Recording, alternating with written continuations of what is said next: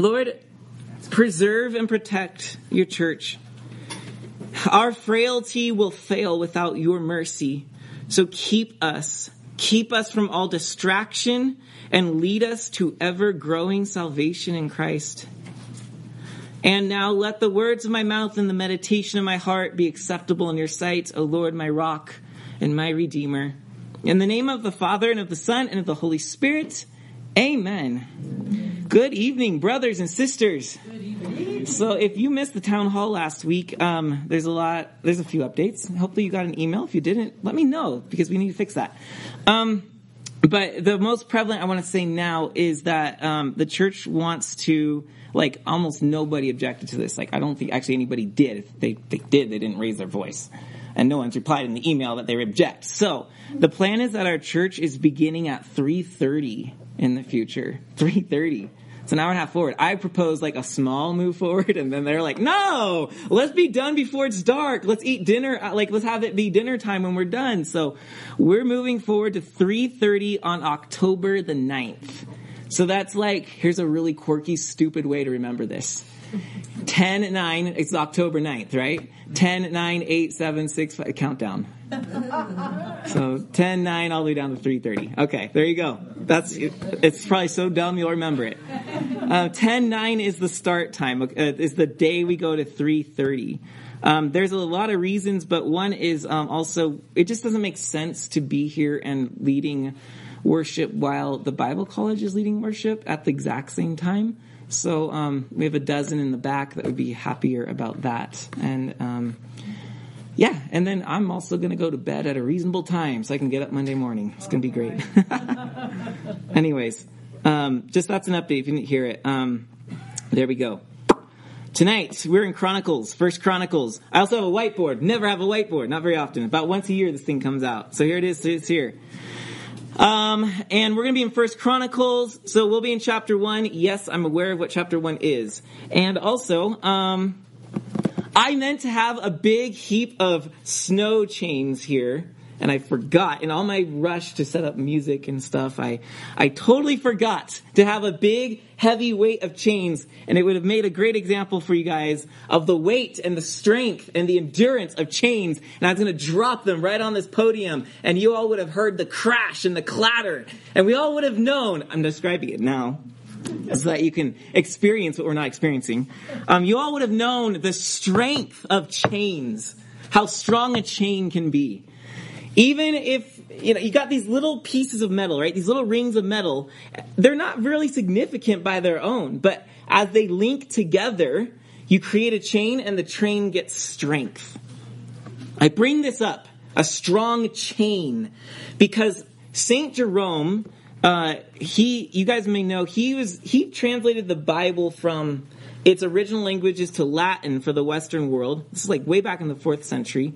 And he, when he was translating, he gave titles. He had to come up with titles for all the books. And the title he gave to 1 Chronicles, I think this is cool, and I wish it just said this right here in my Bible.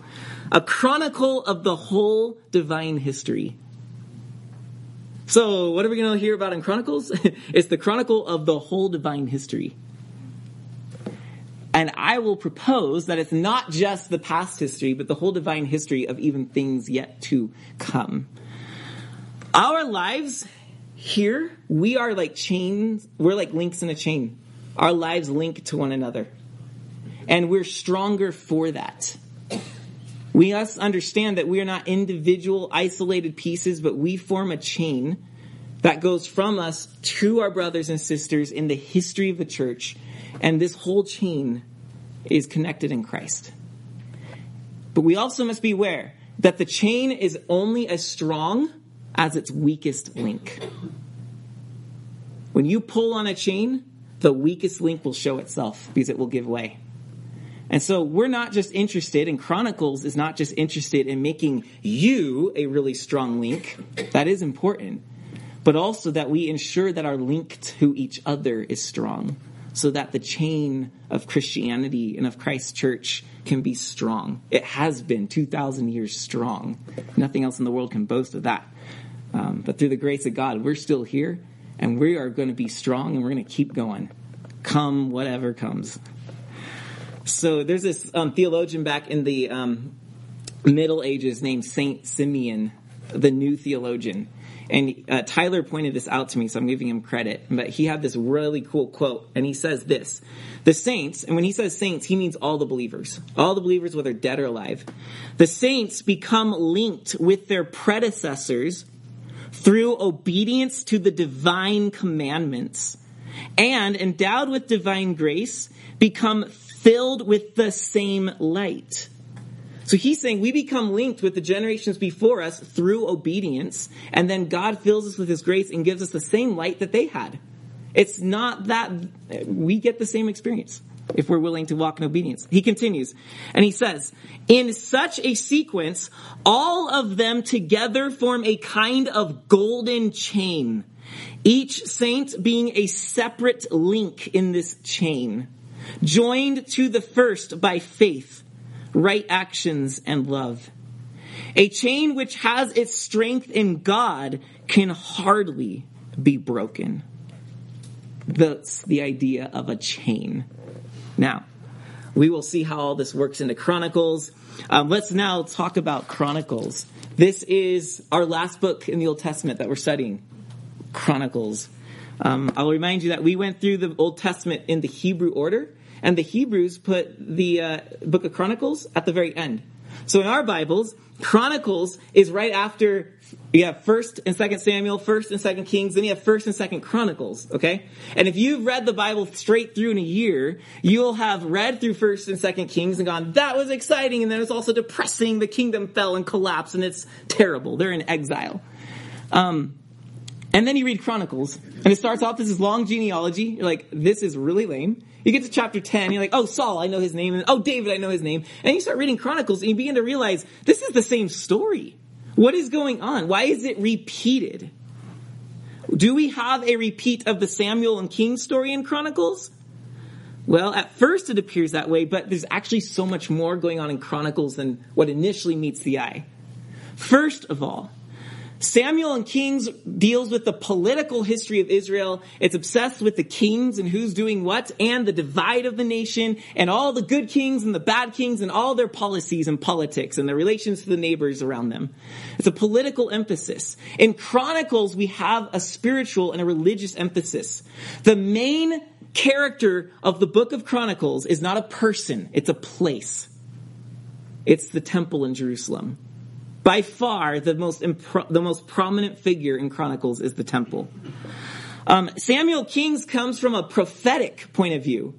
It's actually believed by some people that Jeremiah wrote Samuel and Kings.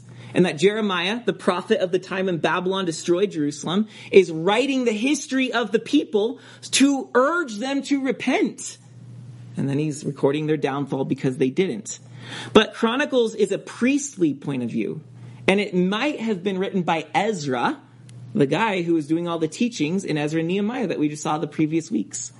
Ezra is coming at this with more of a, okay, now that the exiles happened and we've come back home from Babylon, let's talk about the right way to live. Let's talk about how to get us back to the heart of worship in our God. Samuel and Kings ended in exile. The end of the book had the last king taken in chains to Babylon, and then he was at the end taken to the king's table, and it closes. And it's like, are we going to be saved or not? Chronicles ends with the Jews coming back from exile. It's a little bit different perspective. And finally, there's probably other differences too, but here's the ones I'm pointing out. In Samuel and Kings, at the end, Babylon wins. Babylon has God's people in bondage, and it looks like God lost, and it's a terrible story. It's a tragedy. But in Chronicles, it ends with what we saw at the beginning of Ezra. It ends with King Cyrus's declaration that the Jews can go back to their home, and he's going to finance the rebuilding of their temple. What does that mean? It means that in Chronicles, Babylon is dead. Babylon has fallen, and the people get to come home. So Chronicles is retelling the story with a very intentional aim at moving the people of God forward. Because here's the primary question that the people must have been asking at this time. As they're coming back from Babylon, this great empire where all the hip culture is and all the good life exists. And they're coming back to this place where there's no city walls in Jerusalem. And they're a little remnant and they're little tiny people and they're poor and the land isn't doing well. And there's all these nations around them that want to swipe them out from the face of the earth. And they're struggling. And they must be wondering, are we going to make it? We're the small little remnant. We're coming back, but we don't know. Is God still with us? Is the promises of his kingdom that will never end going to come? Are we going to have a king again? Will we have a temple again? Lots of questions. And you remember this from last week, perhaps. If not, here you go. In Nehemiah, it ended in chapter 13 with the Jews just falling apart. They were intermarrying with other people at the end of 13. And intermarriage was not because God is like, how dare you mix the races? Not at all. It was because the other cultures, think of this more of like enculturation. They're marrying other cultures, and what happens is you're merging household gods together, and you're diluting the faith that Israel had in Yahweh. This was a big deal. You might remember Ezra made a big deal about this. And Nehemiah pulled out people's beards and hair because of this. This was a huge deal. Also, they're rejecting the Sabbath. They're letting foreign traders into Jerusalem on the Sabbath. And that takes people away from the temple and from worship. And then that makes the Sabbath all about what can we get and what can we make money-wise. It's a marketing of God's worship day. And then they neglect worship. And we see that the priests aren't supported, so the Levites aren't even showing up anymore for their shifts at the temple. Nobody's at the temple worshiping. The sacrifices aren't being offered. No worship's happening. And worst of all, Nehemiah goes in the temple and goes, why is this place a ghost town? And he opens up one of the chambers of the temple where tithes are stored for the priests, and instead he finds Tobiah. Remember Sambalot and his little sidekick Tobiah? Yeah, if a fox goes on the wall, it will fall. That Tobiah was given a room by the high priest in the temple, and that's why there's no support for worship, because they were making side deals with the enemy. This is how Nehemiah ends, and now Chronicles is opening. And this is the question, will we make it? Because it looks bleak for those returning home from Babylon. So what Chronicles does, what makes it different than Kings, is that Chronicles presents an ideal version of Israel's history. An ideal version. What I mean is, David does not sleep with Bathsheba in Chronicles. David's sin is ignored. Saul does not marry multiple wives in Chronicles. His sins are ignored. And down the line, it's mostly emphasizing the good these kings did, and the good that the other kings did in restoring the temple worship. What is this? Is this revisionist history? Oh, no. They're not. They don't deny that the sins happened. Chronicles is giving us a perspective on their history as if you will, through the lens of justification. They're looking at the people of Israel just if they'd never sinned. And it's saying, look, this is what could be. This is how God sees us. Let's move forward. It's presenting an ideal history so that the people can be pushed toward glory. And so the question is, will we make it? And Chronicles is saying, yes, we'll make it, because guess what? We've been in tight spots before, and here we are. So they're going to do just fine.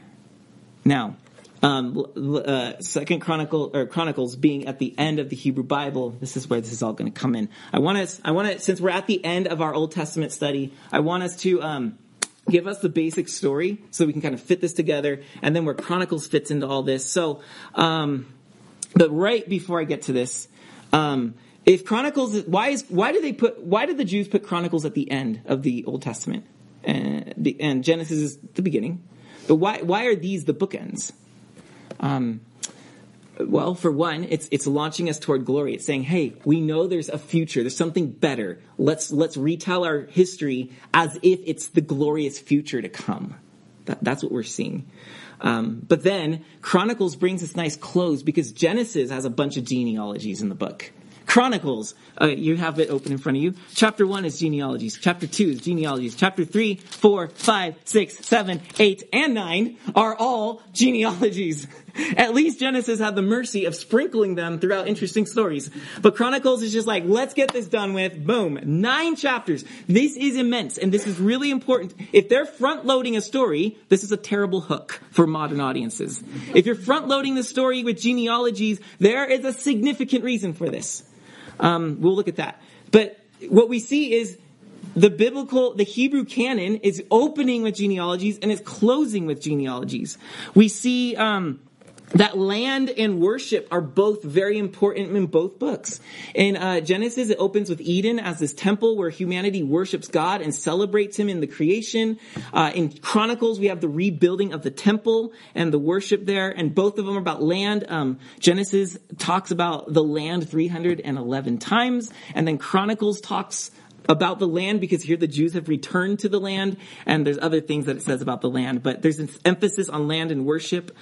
Genesis has an exile. The book of Genesis ends with Israel exiled in Egypt, hoping to get out one day. Joseph goes, one day God will visit you and you'll take my bones up into the promised land. But Chronicles ends with people returning from exile in Babylon. Genesis has Abraham leaving Babylon to go to the promised land, and Chronicles has God's people leaving Babylon to go to the promised land. And then last, a really cool pointer to show you that this is by design, that the Jews arranged it this way by design. The end of Genesis and the end of Chronicles uses the same Hebrew words in the key words in the text. Here's how Genesis 50 verse 25 ends. Joseph says, is it Jacob? Oh, I don't remember now. All those J's. The one who's dying at the end of Genesis says, and I'm the Genesis teacher at Bible college. He says, God will surely visit you. That word visit is pakad. God will surely pakad you. And he shall carry up, or you shall carry up, Allah, my bones from here. God will visit pakad, you'll carry up my bones, Allah. The end of Chronicles, we're here, so you can go over to if you want. It's not that far. It's just to your right. 2 Chronicles 36. 2 Chronicles 36. We read this. 36 verse 23. Thus says Cyrus, king of Persia, the Lord, the God of heaven, has given me all the kingdoms of the earth, and he has charged me. That's the word, pakad. So Joseph, or Jacob, forgive me, he pakad them to take up his bones. Cyrus, Jacob, someone fact check that? Okay. Oh, Joseph, okay. Yeah, okay. And so now Cyrus is doing the same thing. He's giving him a charge. Pakad. The Lord charged me to build him a house at Jerusalem, which is in Judah. Whoever is among you and all his people, may the Lord his God be with him and let him go up. That's Allah. So in Genesis, he said, take up my bones with you. And now Cyrus is saying, let them go up to the temple. So these two key words are repeated, and that's too significant. That seems too similar to be an accident. And so the Jews have this concept of Genesis opening the story, Chronicles, closing the story.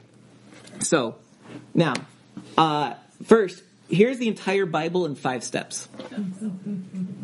Entire Bible in 5 steps. We did this, last time we did this was in Isaiah, so it's time for a review. So we begin in the beginning with creation. It starts off really nice. And it would have continued on like this forever in this beautiful Edenic land where God and man live together. Heaven and earth are one. But, unfortunately, Genesis 3 happens and we rebel against God. And so now our story takes this downward turn. Now, this is like your classic drama where you have rising action, climax, falling action. But instead of making that classic pyramid, we're inverting it because the biblical story is not exciting rising action, it's depressing rising action. It's really terrible what's happening in the earth. Cain kills Abel, and then Cain has multiple wives. One of his descendants kills someone just for insulting him, and then there's this weird marriage thing with the angels of God and the daughters of men. There's giants on the land, and then it just gets worse and worse, right? Then the people of God are called out to be unique, but then they become just like every other pagan nation on earth, to the point that they're offering their children to the god Molech in the valley under Jerusalem. It's really terrible. And so the entire Old Testament, from Genesis 3 on, this is all the Old Testament. It goes all the way down to the bottom when Israel is in exile. They're coming back from the land. We're like, we don't know what's going on. And then Jesus comes, Acts 3, Jesus comes, and this is the lowest part of the story. Not his coming, but when the creation kills the creator, that is the lowest act that the creation can commit. The story has gone so decreated that the creator himself is now killed. So we are at the very lowest point of the story when Christ is buried. And then he's raised. And that sharp little point at the bottom of our V turns dramatically. The entire narrative of history turns in a moment when Christ comes out of the tomb.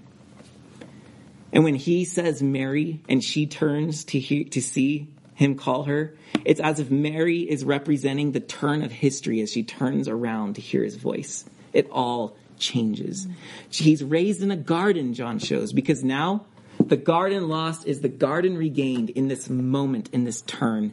And so now our story goes upward in Act 4. And now what has been decreated is being recreated through God's people, the church.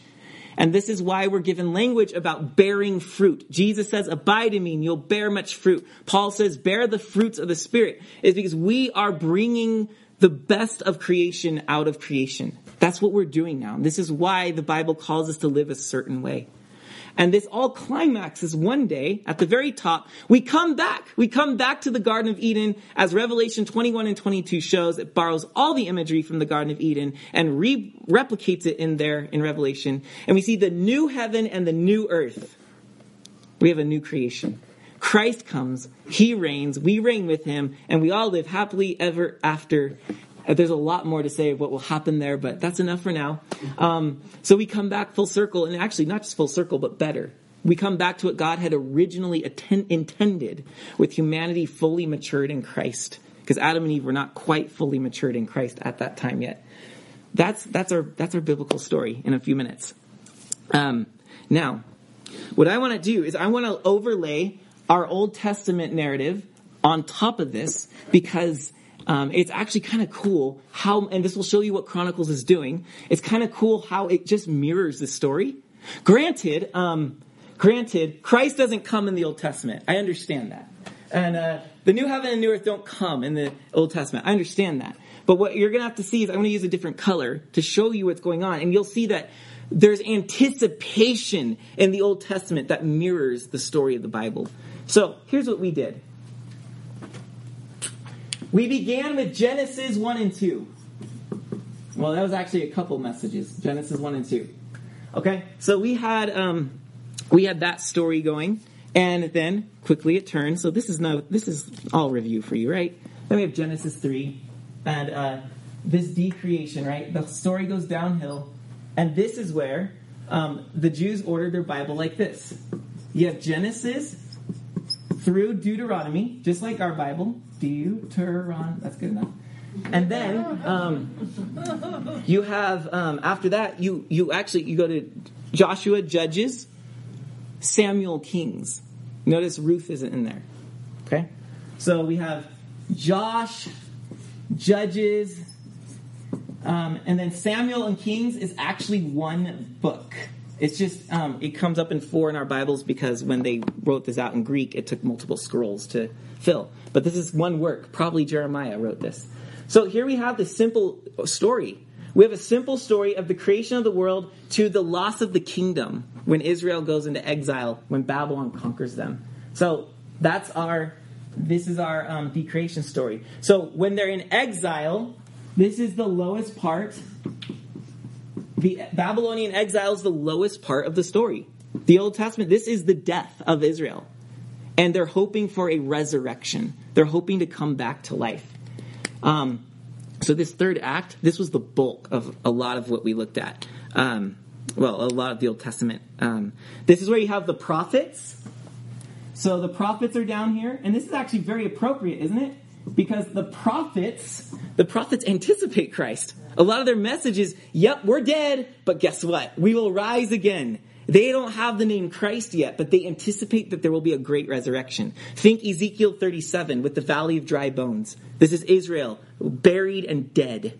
But what happens is the ruach of God, the breath of God, comes and resurrects the bones, and they are a new man. This is what God will do with Israel. This is what God has done with Christ. He has redeemed us through death and resurrection. So we had the prophets. We had the Psalms. The Jews put Psalms, Job, Proverbs, and Job. Proverbs and Job. So awkward and silent in your writing. Those are called the Book of Truth. Those three. We did those in order. We did the Psalms during COVID. Flashback trauma. Sorry. We did the Psalms during COVID. And the Proverbs right after that, as we were regathering once again in the sanctuary, we were in Proverbs. And then what we did is we went out of order in one spot. We inserted Ecclesiastes because it's a book of wisdom. And I wanted to do Proverbs, Ecclesiastes, and Job. And we looked at the College of Christ.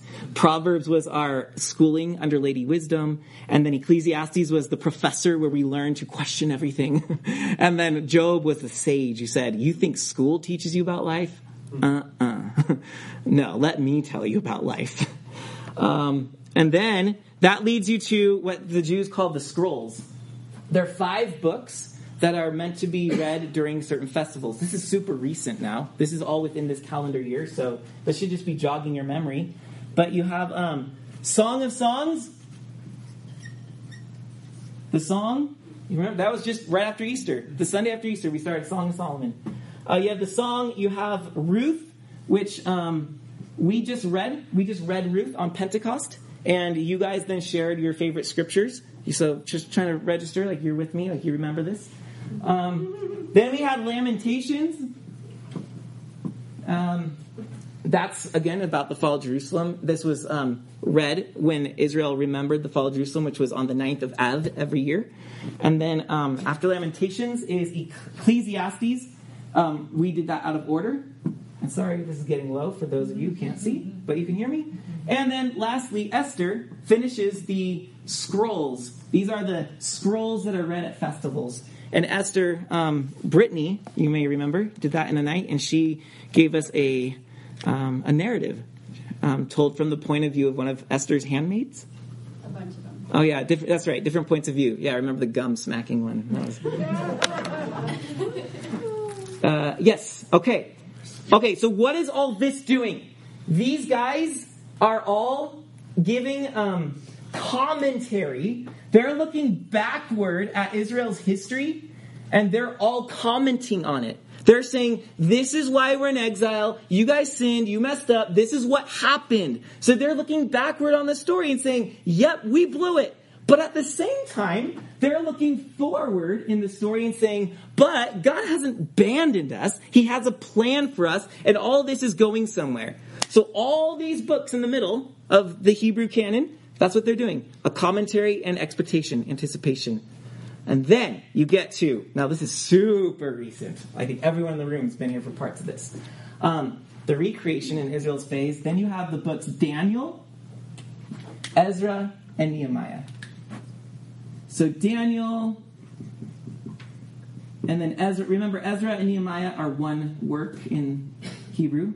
So those are the books of the recreation. Why? These are the books where Israel's released from Babylon. And the instruction of these books are how do we live coming back to the land. And that leaves us with the final book of Chronicles. And this is what I really want you to see. Is that Chronicles serves the Old Testament in the same way Revelation serves the New Testament. It's telling us the story in an idealized form, and the aim of it is to say, this is our future glory. So we can do this, people. Let's get it done. I want you guys to think about a trampoline. So trampolines enable us to jump higher. But now, if you just go gingerly on the trampoline and just kind of rock your knees a little bit, you're not going to get much lift, are you? In order to get that great lift, you have to compress. You have to go down into the trampoline, and then it will launch you upward. This is what Chronicles is trying to do.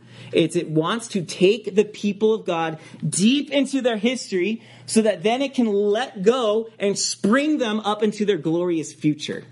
That's what we're after. That's what Chronicles is after. So it's concerned with history. Look at Chronicles 1 verse 1. I mean, it starts right off with a very historical figure. The first word of First Chronicles is Adam. We just went all the way to the beginning, and he's now going to trace it all the way to the present return from exile. That's what chapter 9 is. Chapter 9 is the genealogies of those who return.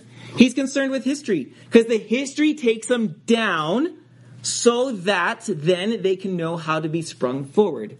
So eschatology is the second concern. I believe that Chronicles is a book that is concerned with the future. It's concerned with the future by telling the story of the past in such a way that it says, this is what God will make us. The kingdom without sin. The kingdom where there will be a new David ruling and building this beautiful temple, and all the nations will come and worship, and all will be good. This is what Chronicles wants us to see. So it's encouraging. Here's a quote this was a really cool quote that kind of changed my perspective on Chronicles. In a commentary I was reading, they said this: Chronicles indicates that the needed inspiration and hope will come from Israel's heritage, their past. That's where their hope's coming from. It discusses the best of the nation's past and thereby challenges each new generation to build on this strong foundation. So Chronicles says, hey, look, we have a great heritage and a great history. Let's not focus on the negatives. Let's focus on the good parts of it and build upon those. Let's keep going forward. So, the deep history, let's look now. The deep history, it takes us deep through the genealogies. So here we go. 1 verse 1. We're going to read all the way through. Just kidding. I would not have been talking as long as I have already if it was the case. But you get the point here. It says in 1 verse 1, Adam, Seth, Enosh, Kenan, Mahalalel, Jared, Enoch, Methuselah, Lamech, Noah, Shem, Ham, and Japheth. The sons of Japheth, Gomer, Magog. And so then it starts to go through various parts of the family tree. This is great. So what we see in the first two chapters of this genealogy, the first chapter of this genealogy is we are presented with the seed. The seed is planted. You might, our translations kind of miss this, but in Genesis, it's emphasized that the offspring of the patriarchs are seed. They're not offspring. That's a nice translation for modern people. They're seed. Because the idea is that they are going to grow into something and that they will be in the land, planted and grow. Chapter 1 is telling us a story about this seed that was planted in the ground. And guess what? God waters the seed and the seed grows. So chapters 2 through 8 are all showing us with the genealogy where the seed becomes a tree. So we got branches of different family lines. Like, for example, it talks about Jacob. And then Jacob had 12 sons. And it goes through the genealogies of the 12 sons of Jacob. So we have the trunk. We have the branches. At chapter 6 of the genealogy, by the way, really emphasizes, rather largely compared to the rest, it emphasizes the genealogy of the Levites. Why? You know now, I've told you, you should be able to pass this test. Chronicles is concerned with worship in the temple. So the Levites become a very, very important tribe for the future of Israel's growth. And then in chapter 9, we read this. Chapter 9, verse 1. So all Israel was recorded in genealogies, and these are written in the book of the kings of Israel. So you can go read that somewhere else, he says. And Judah was taken into exile in Babylon because of their breach of faith. Here we have this beautiful story in the genealogies of the seed that was planted, grew into a tree, had branches, and now we read that this tree was cut down. It was chopped. There's nothing left but a stump. That's what Isaiah chapter 6 says. The holy seed is a stump. But then Isaiah says, there will be a shoot that arises from the stump of Jesse. A Davidic king will come, and this chopped down tree will grow again. Chapter 9, we don't see that yet. We just see that these are the people who come back from Babylon. The tree has been cut down. And that's why they're asking the question, will we make it? We are a far cry from what we once were. How do we go forward? Okay. So now chapter 10 starts like this. Now the Philistines fought against Israel, and the men of Israel fled before the Philistines and fell slain on Mount Gilboa. And the Philistines overtook Saul and his sons, and the Philistines struck down Jonathan and Abinadab and Malchishua and the sons of Saul. The battle pressed hard against Saul, and the archers found him, and he was wounded by the archers. This, by the way, is the end of 1 Samuel. This is what you see at the very end of 1 Samuel. So then Saul said, the armor bearer, draw your sword and thrust me through with it, lest the uncircumcised come and mistreat me. But his armor bearer would not, for he feared greatly. Therefore Saul took his own sword and fell upon it. And when his armor bearer saw that Saul was dead, he also fell upon his own sword and died. Thus Saul died, he and his 3 sons and his son's house died together. It's tragic. This is the first king of Israel. What an end. This is meant to make you feel really sad. Like, this is the worst possible way for the first king of Israel to go. Suicide. In battle. He lost. He did not lead the people to victory like God promised, because Saul had some character flaws. And when all the men, verse 7, of Israel who were in the valley saw that the army had fled, the armies now fled, and Saul and his sons were dead, they abandoned their cities and fled, and the Philistines came and lived in them. This is a bleak picture. The king has committed suicide. His sons have committed, they're dead in battle. There's no heir to the throne. The army sees this. They abandon ship. They go running for the hills. And then it says the people in the cities of Israel abandon their cities because the Philistines are sweeping in like an unstoppable flood, and they're just taking the kingdom at freedom. No one's there to lead them or resist what's going on. So Chronicles begins after the genealogies with this really bleak story of Saul to say this. Yeah, we've been in bleak spots before. This is really bad, the way they're describing the story. This is really bad. And Chronicles is saying, yeah, our situation is not actually any worse than theirs was.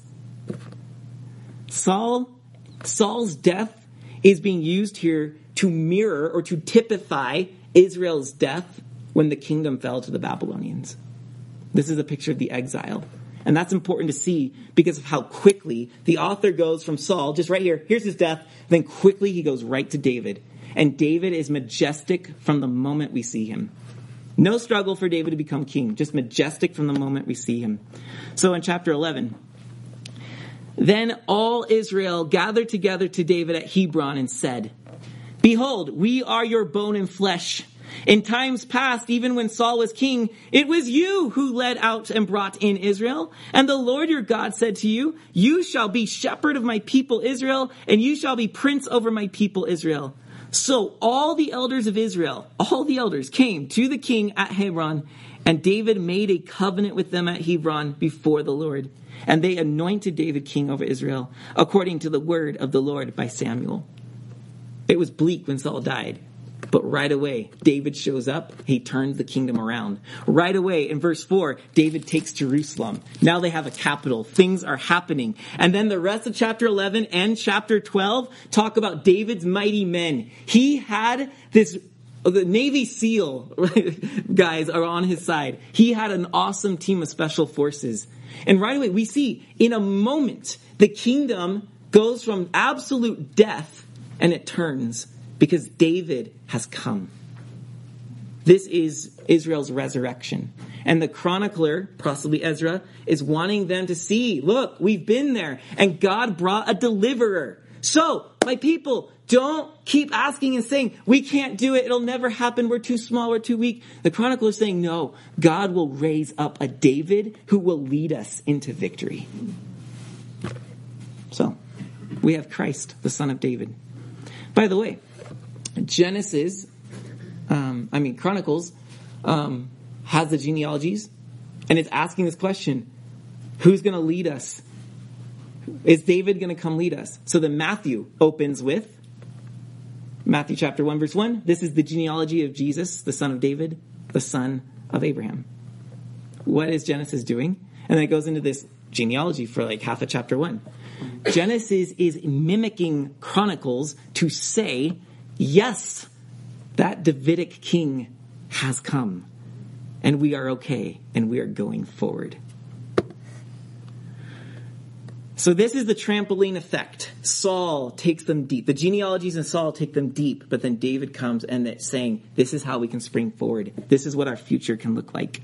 So it typifies Israel's resurrection.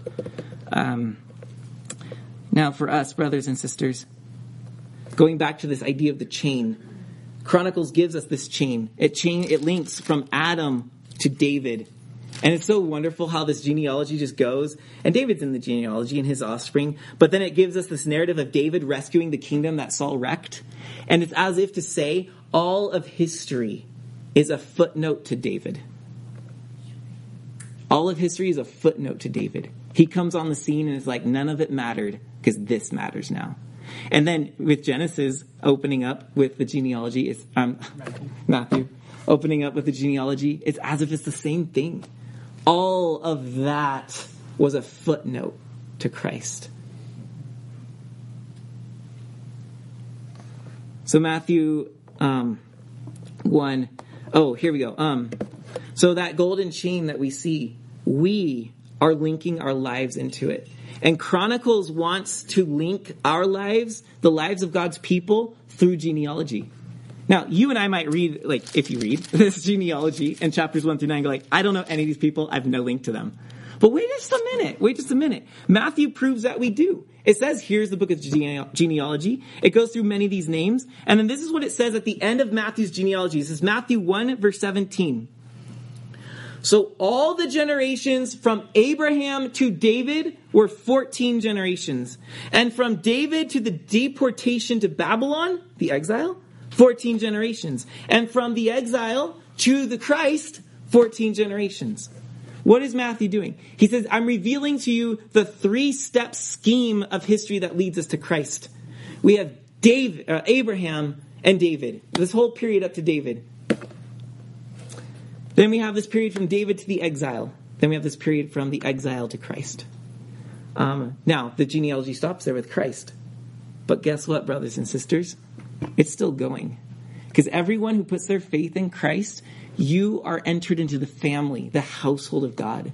Ephesians says that we're adopted as God's sons. Whoa. Put this together. Who's the son of God? Christ. We are adopted as sons of God. Christ is the begotten Son of God, same essence of the Father. We are adopted. We get to participate in their glory, in their nature, without actually becoming them, of course, because we're creatures. We get to become sons of God. That's brothers of Christ. He's the firstborn, meaning he has all the inheritance and he will share it with us. But we get to be brothers and sisters of Christ. This is radical stuff. So the genealogies still go. And that means if you're in Christ, you are linked to Christ in this great chain. And therefore you are linked to Adam at the beginning. But Adam is now a redeemed fella. When Christ is raised from the dead, there's some church artwork that shows him raising up Adam and Eve as well. Like they were redeemed, because death will not hold humanity unless humanity wants to be held by it. That's what Christ does. So we're linked to him. John chapter 1 verse 12 says this so clearly. All who did receive Christ, who believed in his name, he gave the power to become children of God, who were born not of blood, nor of the will of the flesh, nor of the will of man, but of God. We are supernaturally brought into this great genealogy through Christ. So, we are linked to this story through Christ, because we in Christ are what Chronicles was looking for. It was saying there's something new coming, and we get to be living in the fulfillment and the excitement of that. So, this is what it means to be linked in Christ. To be linked to Christ is to be linked in continuity. First, to be linked in Christ is to be linked in continuity. Think of a chain. Each link is connected. It's a one continuous link. If you break it, then the chain's broken. To be linked to Christ is to be linked to continuity, which means we are part of this family, this whole heritage from the beginning on. What God planned in Adam to make humanity as the image of God and to represent God to the creation, God is fulfilling in Christ and in us. We have this great continuity. So what we do, brothers and sisters, is we want to remember the past. And Chronicles honors that and says, look, let's not ignore our heritage and the good things that came before it. We remember our past. The church just gets in trouble when it surrenders to the past. When it says, oh, the past is the only way to do things. And then you're living in the past, and then you're just living, and the world's moving on, and you're just out of touch. We want to remember the past, but not surrender to the past. We are to walk with one hand holding the past and the other hand holding the future. That's how you make this chain. We're holding the hands of the past and the future all at once. And what that means, brothers and sisters, is that we, in the present, we are responsible for taking our faith and faithfully passing it down to the future generations. And if we fail our part, then the continuity of the chain is broken. So every generation serves an incredibly important role in the church. This is also why, though, we need the past, as Chronicles is saying, because we can't just make up the faith as we go. We can't just say, well, times have changed, so we're going to change. We adapt, but we do not change our faith, lest we break the chain and say, we're starting on new chain. Well, that chain, brothers and sisters, is not in continuity with Christ. So here's our problems, I would say largely in our culture. We have amnesia. We want to burn the past. We were dumb back then. We didn't believe in these wonderful things science has showed us. So there are some wonderful things science has showed us. But that doesn't mean people back then were dumb. That's called chronological snobbery. It's one of my favorite phrases from C.S. Lewis. And it's just this idea that we know so much better than everyone else. Well, when the church adopts this posture, we begin to tweak our faith, and we begin to tweak how God has asked us to love him, follow him, worship him. We begin to tweak what the Bible means, and we get messed up. We are not supposed to create from scratch. We're supposed to receive Christ and pass Christ down. That's amnesia. It's burning the past in favor of novelty. Let's just have new stuff all the time. Nostalgia is also a danger. Nostalgia is yearning for the past and saying, it was so much better then, and then getting stuck in the past. We don't want nostalgia either. You don't glorify the past as if that's what we got to get back to. The past is to be learned from and then applied to our present context. So we don't want amnesia. We don't want nostalgia. What we want is, and I had to be clever because I'm a preacher and that's what they do. We want Sophia. It's wisdom. Just it rhymes with the others. Thank you. We want Sophia. We want wisdom. We want to learn from the past. And actually in Proverbs chapter 8, wisdom is presented as being with God at the beginning of creation, making all things. That's because wisdom understands the deep past. Wisdom understands how we live and operate in a functional way. Wisdom will show us. So that's what wisdom teaches us. Wisdom says, hey, learn from the past because it will teach you how to live in the present so we can get to the future. Frederica Matthews Green sums up what I just said like this. We modern Christians are victims of amnesia. We have forgotten the powerful tale of where we came from and this wisdom that our older sisters and brothers knew. So part of my job to you guys as a pastor has been to just gently show you guys some of the past of the church. And yes, we want to be faithful to that, but we also want to be faithful to the context we're given. And so, yeah, amidst a lot of kicking and screaming last year, a couple people specifically come to mind. It was like pulling teeth. But we did a couple weeks where we did 2 weeks where we looked at a saint from our history.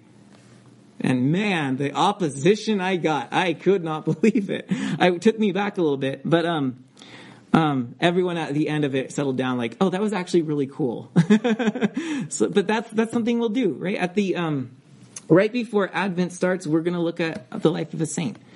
just to remember some of the great heroes and stuff. Anyway, so submit a thing. I don't have them planned yet. So if you like, I really want to learn about this guy, great, submit it to me. The majority wins. Okay.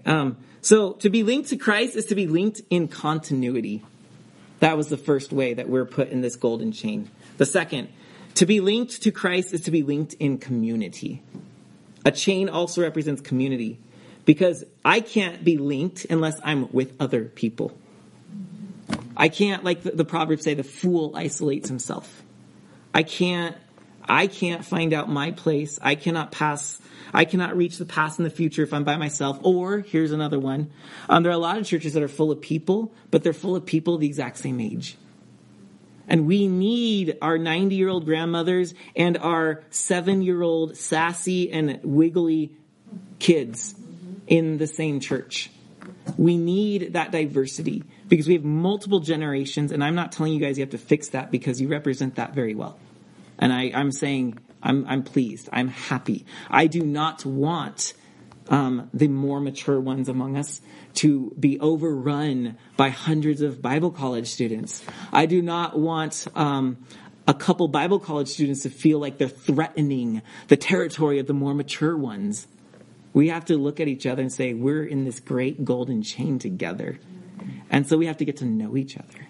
We need to know each other's names. We need to eat together. We're going to do that in a few minutes. That's an exaggeration, but... Individuality will not get you into this chain. So, back to the trampoline. You can jump really high on a trampoline. You know how you can jump higher on a trampoline? Is when you have someone jumping next to you. Because then when you time your jumps right, they actually propel you with their weight. And that's what we need. That's what the church needs. That's what I believe Chronicles might be trying to propose too.